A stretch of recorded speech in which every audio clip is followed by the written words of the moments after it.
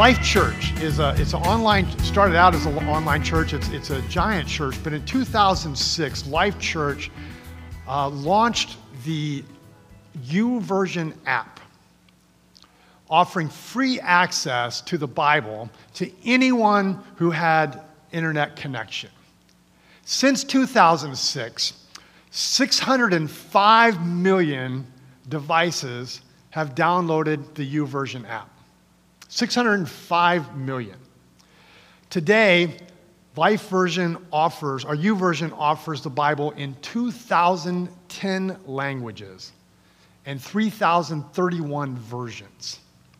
They're able to do the 3,031 versions because all the versions of the Bible, the people who have created those versions and that produce them and publish them, have given them to YouVersion for free to make it possible. And YouVersion is available again for free.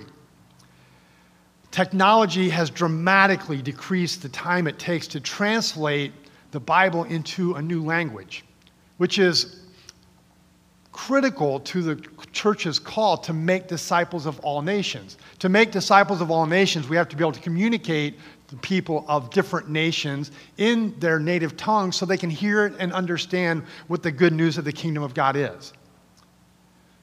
By 2033, that good news, the gospel of the kingdom of God through YouVersion and Life Church and the partnerships that they've created with those versions and other Bible translations company, by 2033, the Bible will be available, or at least the New Testament, the good news of the kingdom of God will be available to 99.9% of the world in their native tongue. This week, I went online to buy books, to send out text and emails to encourage people from our church and in our community to join up for a rooted group that we're starting this week. I listened to podcasts that are really helpful for me as a discipleship tool and for some leadership development. I looked at a movie clip in preparation for, in hopes of finding something that I might show you this morning. I'll come back to that in a minute. I read from the YouVersion plan, a reading plan that I'm doing. I used the Blue Letter Bible Study, which is also an online app, which is a really, really cool app. Blue Letter Bible is an app that has the Bible in Hebrew and Greek, transliterated with English, so you can look at the English, you can click on any word in the app, and it'll take you back to the original language, that word in the original language, and to word studies that are connected to that word with definitions about what that word means and how it's used other places in the Bible. It replaces like 15 books, resource books, on the shelves in my office, all in a single app. Really cool, Blue Letter Bible, check it out. I compared versions, different translations, different versions of the Bible in the Gateway app. I listened to worship music, and I did as I always do, I used the Pause app repeatedly. I also used my online access, my internet connection, for some less holy but still useful endeavors. I paid bills. I checked the weather. I found directions to some various different locations that I was going to. I logged my runs. I took a lot of pictures and looked at the pictures that I took. I followed the search for the lost F-35 jet, which is just an absolutely crazy story that you can now, I think, buy on eBay. So like news and things like that are really kind of helpful sometimes for staying connected to what's going on in the world. There are a lot of useful applications on the Bible. I say all this up front to say I'm not a hater of technology. I'm not a hater of the internet. I'm not a hater of social media or any of those things. I think they're very useful in a lot of different ways. But they do have some trappings that are connected to them. They are used. There are a lot of them, and they are used a lot. The average daily use of screens in the US for 8 to 12-year-olds is 4 to 6 hours per day. 8 to 12-year-olds spend 4 to 6 hours a day on screens. Teens spend up to 9 hours a day. And the average adult in the United States spends 7 hours per day on screens. That is 40% of our waking hours looking at screens. 49%, this was maybe the most surprising, 49% of 0 to 2-year-olds interact with smartphones. Increased screen time, while it has values, while it has benefits, while it helps us in a lot of different ways, even in translating and getting the Bible out to the whole world, increased screen time has been linked to diminished focus. We're being fed so much information so quickly, so easily accessible that our brains simply cannot process all the information that we're receiving. And so it starts moving around and jumping around to try and keep pace with the stuff that's coming in. Diminished focus, right? Anything that we want to do in life that matters requires us to pay attention, to be able to think about that thing in any context of life for a period of time, to focus on it. If you can't pay attention, can you have a meaningful relationship, right? If the person you're talking is always flipping about, and it's challenging, right? I mean, we're already kind of in that place where we're talking to somebody and the phone buzzes and we're looking around, right? How does that affect our relationships? How does it affect our study? How does it affect our work if our minds are always being pulled in different directions? It creates time management issues. If you start scrolling through social media, thinking, I'm just going to check out my Facebook page. I'm just going to look at Instagram for a couple minutes. How often does that couple minutes turn into a few minutes, turn into 30 minutes, turn into an hour and a half, and we don't even realize where the time went?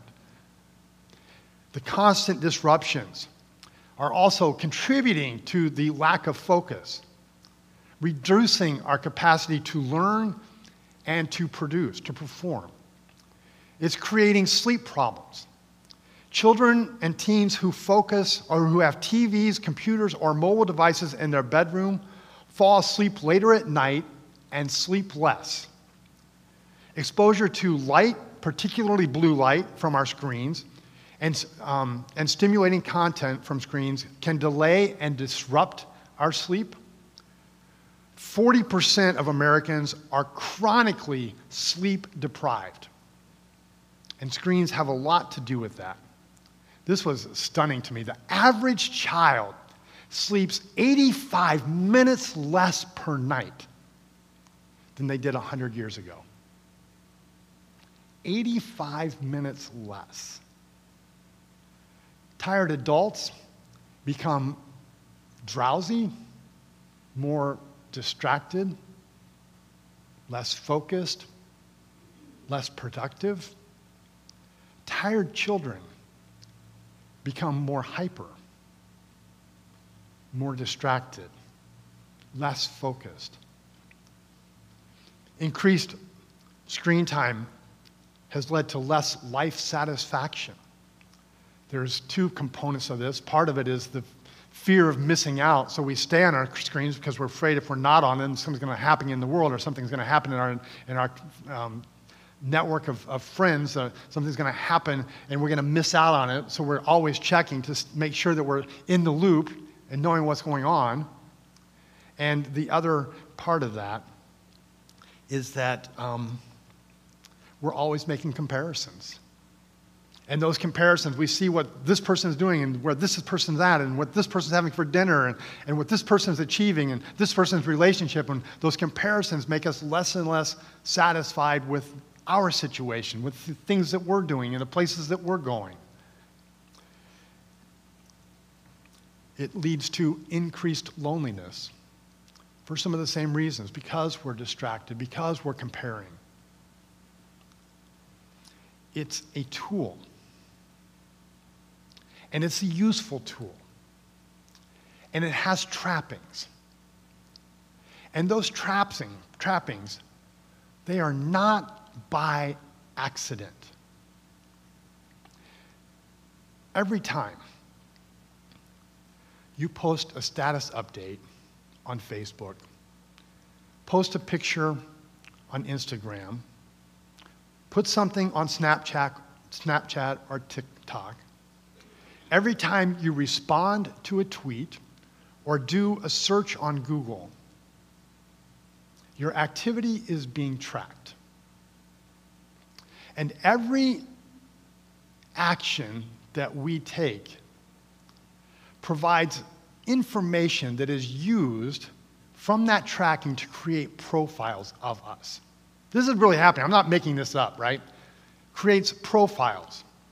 Those profiles are then used to create an overall picture of who we are, what our interests are, what our values are, what our hobbies are, what do we like, what don't we like, what are our political leanings, what are our spiritual leanings, and they create a profile of us that they then sell to people that use that to target us in their advertising.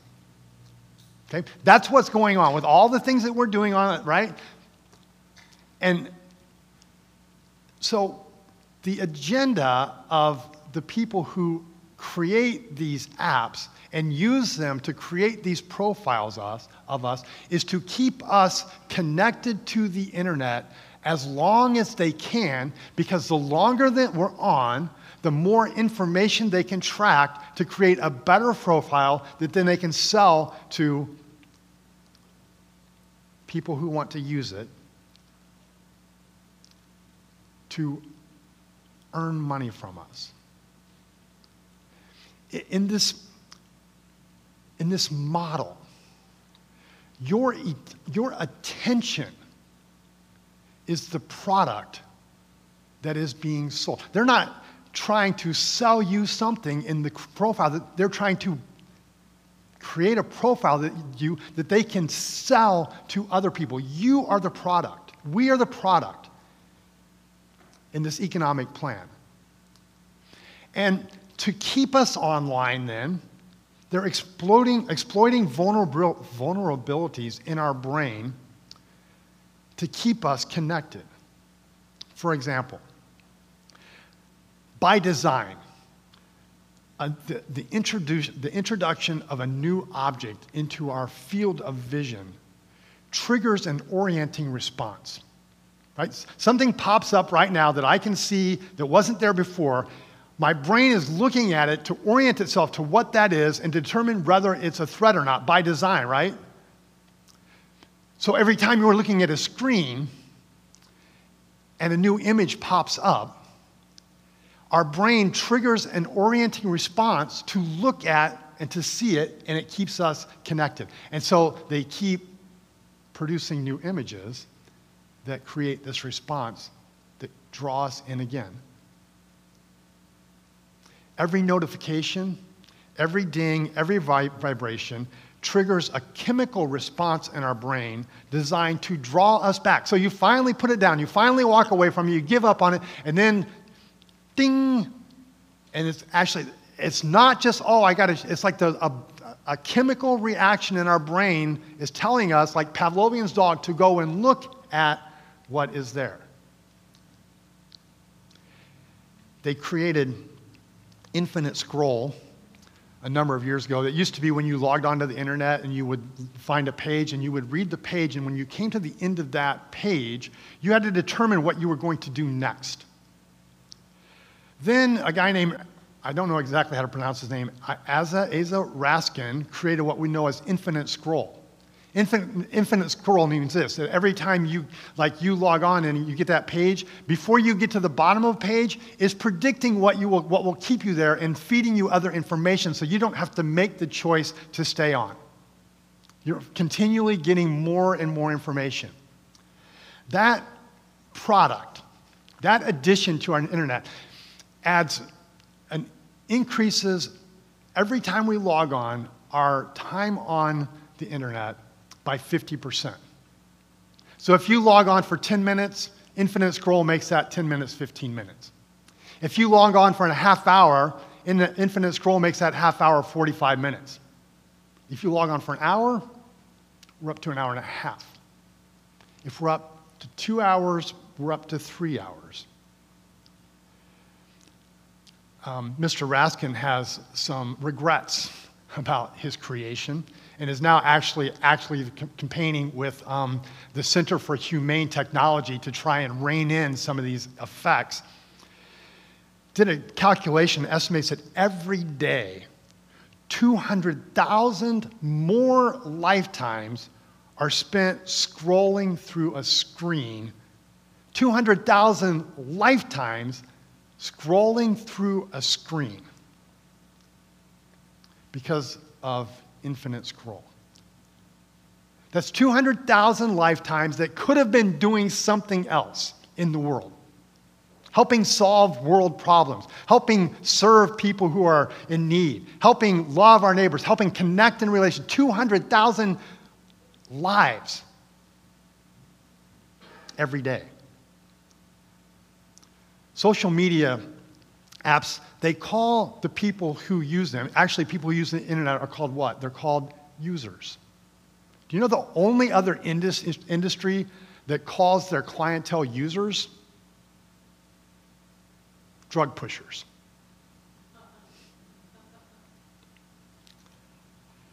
Tim Berners-Lee was credited with inventing the internet.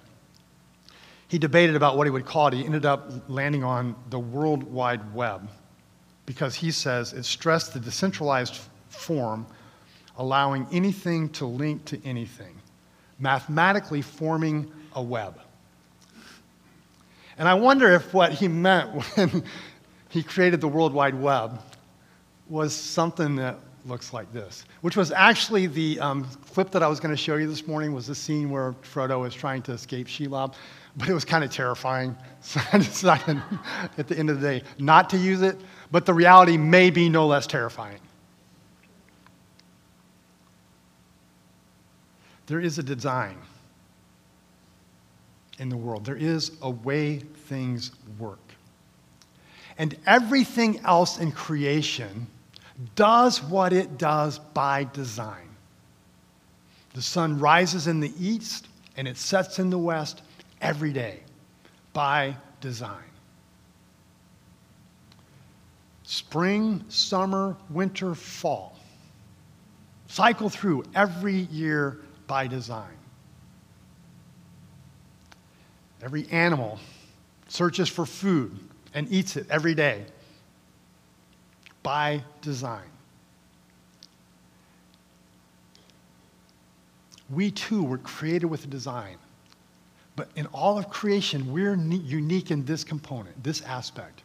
We get to choose whether we will or will not rise at the beginning of the day and lie down at the end of the day. We get to choose what we will do with our time, how we will use it. We get to make choices, and our choices matter. And choices we make lead to life and abundance and fulfilling and purpose and meaning, or lead to death and destruction, to brokenness, to despair, to anxiety, to depression. Our choices matter. And one of the challenges that comes with this is that our death choices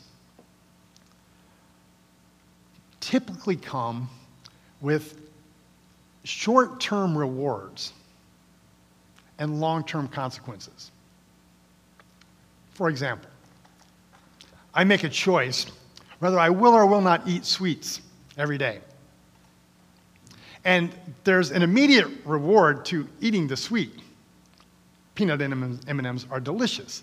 And I get a sugar buzz. It's awesome. Right? I know if I do this, this is going to taste good and it's going to feel good. Now.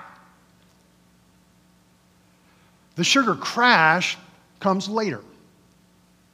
Diabetes comes years later. The reward is now. The consequence is later. Conversely, life choices often come with rewards later and consequences now. The discipline of not eating the sugar feels like a loss, but later on, I'm healthier and living longer. The discipline of not going on that shopping spree because I'm depressed feels like a struggle, a challenge now, but later I won't have to deal with the debt, the anxiety. What am I going to do now? How am I going to pay for this? How am I going to pay the electric bill? How am I going to pay the water bill? How am I going to pay the rent? Because I did this here and had an immediate reward, but the consequences are later, making our life and death choices difficult. As it relates to our topic today, we were designed for an embodied existence in a physical world. We were designed for an embodied, like in flesh, existence in a physical world. We were designed, Genesis says, the Lord God made us, formed us from the dust of the earth. We were designed from the dirt, made from physical content, right? And then he goes on to say, for God put them in the garden to take care of it.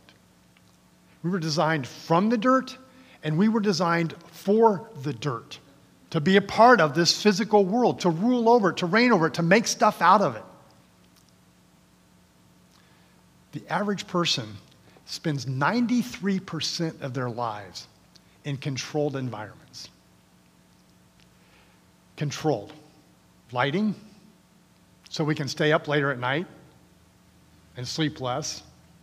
Controlled climate, so we can turn the air conditioning on or the heat on and stay more comfortable. We live in controlled smells, right? We use air fresheners so our house doesn't stink.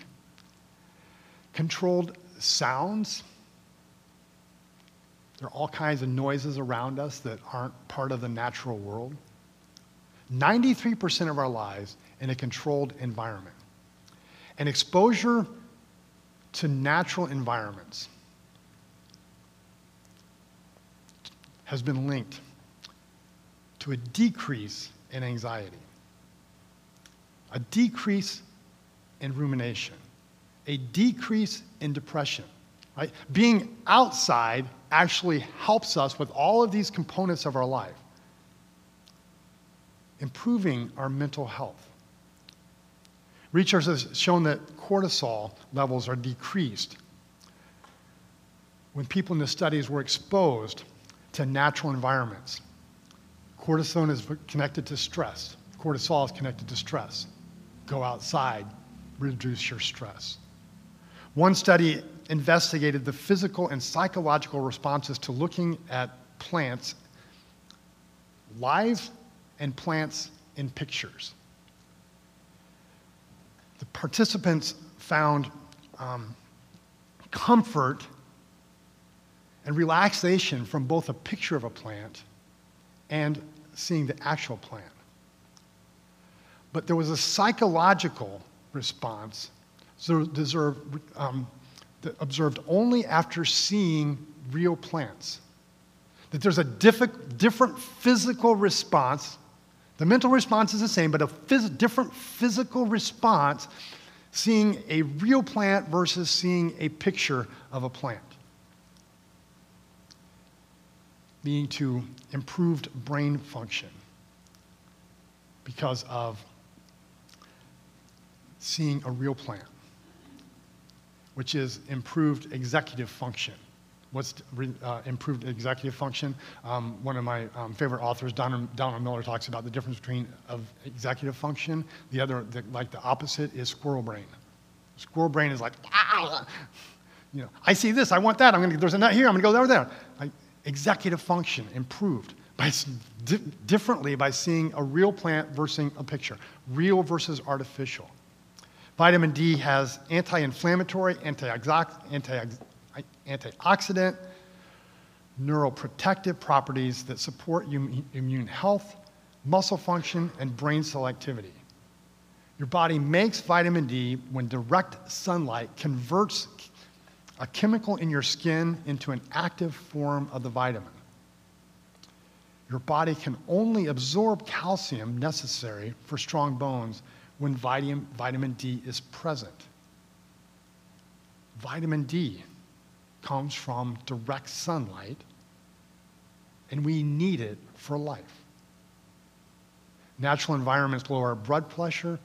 They accelerate healing. They did a study with patients in a hospital and found that patients recovered faster, needed fewer painkillers, and left the hospital sooner if they had a view of nature from their room. God meets people in nature. Psalm 23. David says, "He makes me lie down in green pastures. He leads me beside quiet waters." When God made his covenant with Abraham, he took him outside and he said, "Look at the stars in the sky. That will be the number of descendants." When he called Moses, Moses was on the far side of the desert, at the foot of a mountain, tending sheep. Israel spent 40 years in the wilderness as God preparing them to be his people. John the Baptist began his ministry. He preached in the wilderness and people came out there to hear him. Jesus spent his entire ministry outside, sleeping under the stars and the clouds, by lakes and on mountains. And the Apostle Paul, when he got his call to Christ, he was on a road going to another city. Now, of course, those were nomadic and agrarian cultures. They all spent out time. And it's true, God is everywhere, right? God is not just in nature. God is in the church. God is in the subway. God is in the basement. God is in the top of the building, right? God is everywhere. In him we live and move and have our being. We don't have to go out for God to meet us. God is everywhere. Still, awareness of his presence, knowing that he's there, remembering that he's there, let alone actually connecting to him in a meaningful way, requires our attention. It requires us to focus. And all of these other things around us distract us from our focus, which make it harder. Not that God is not everywhere, it makes it harder us to see him in all these other places because our brain is being pulled in 1,000 different directions. So, in Psalm 1, "Oh, the joys of those who do not follow the advice of the wicked or stand around with sinners or join in with mockers."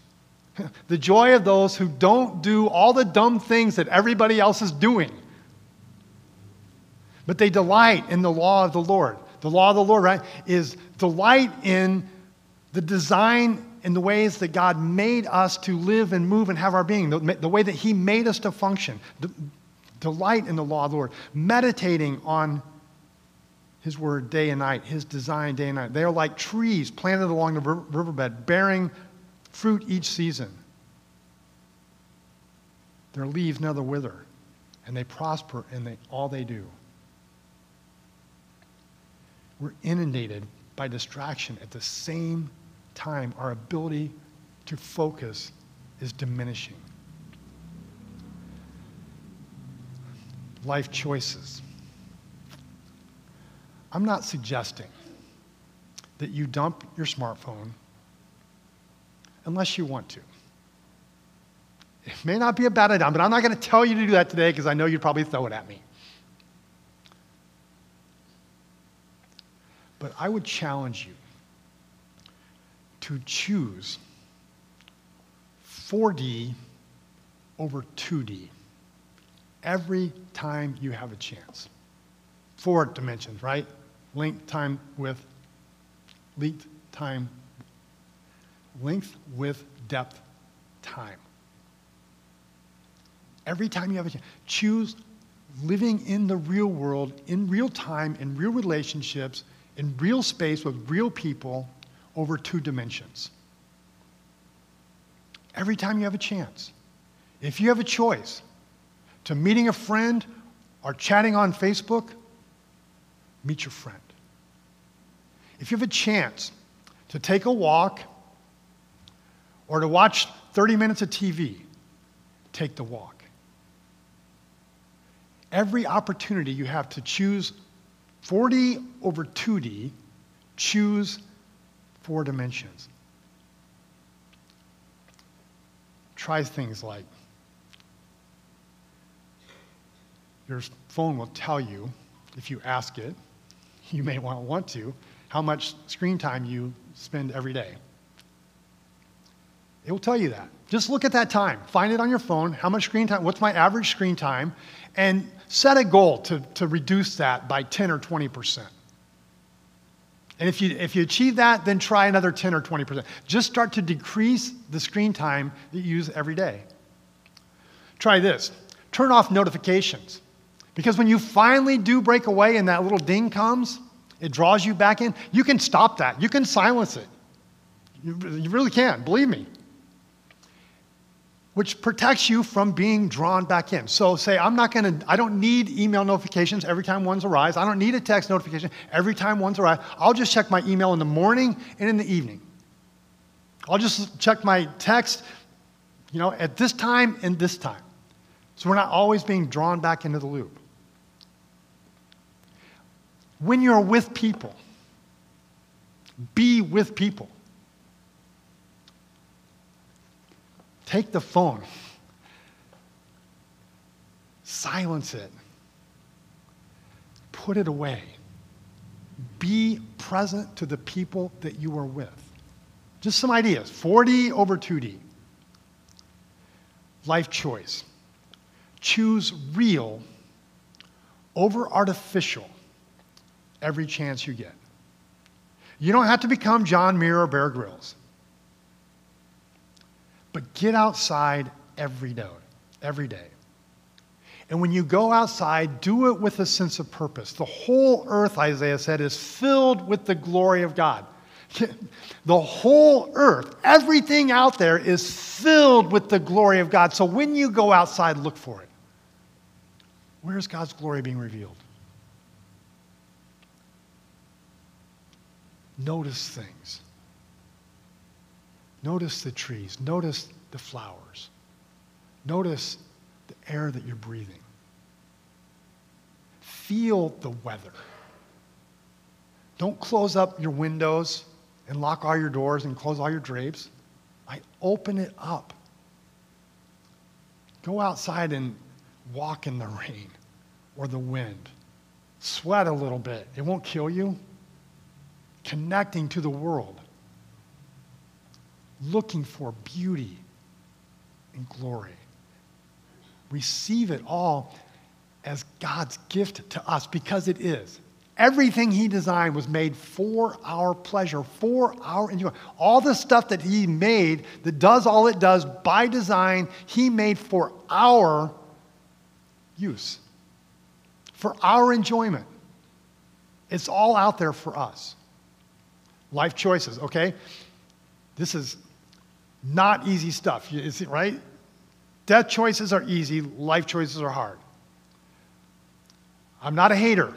I don't think the internet is the devil. It's being used for amazing tools. I mean, just simply getting the Bible out to the whole world is an amazing gift.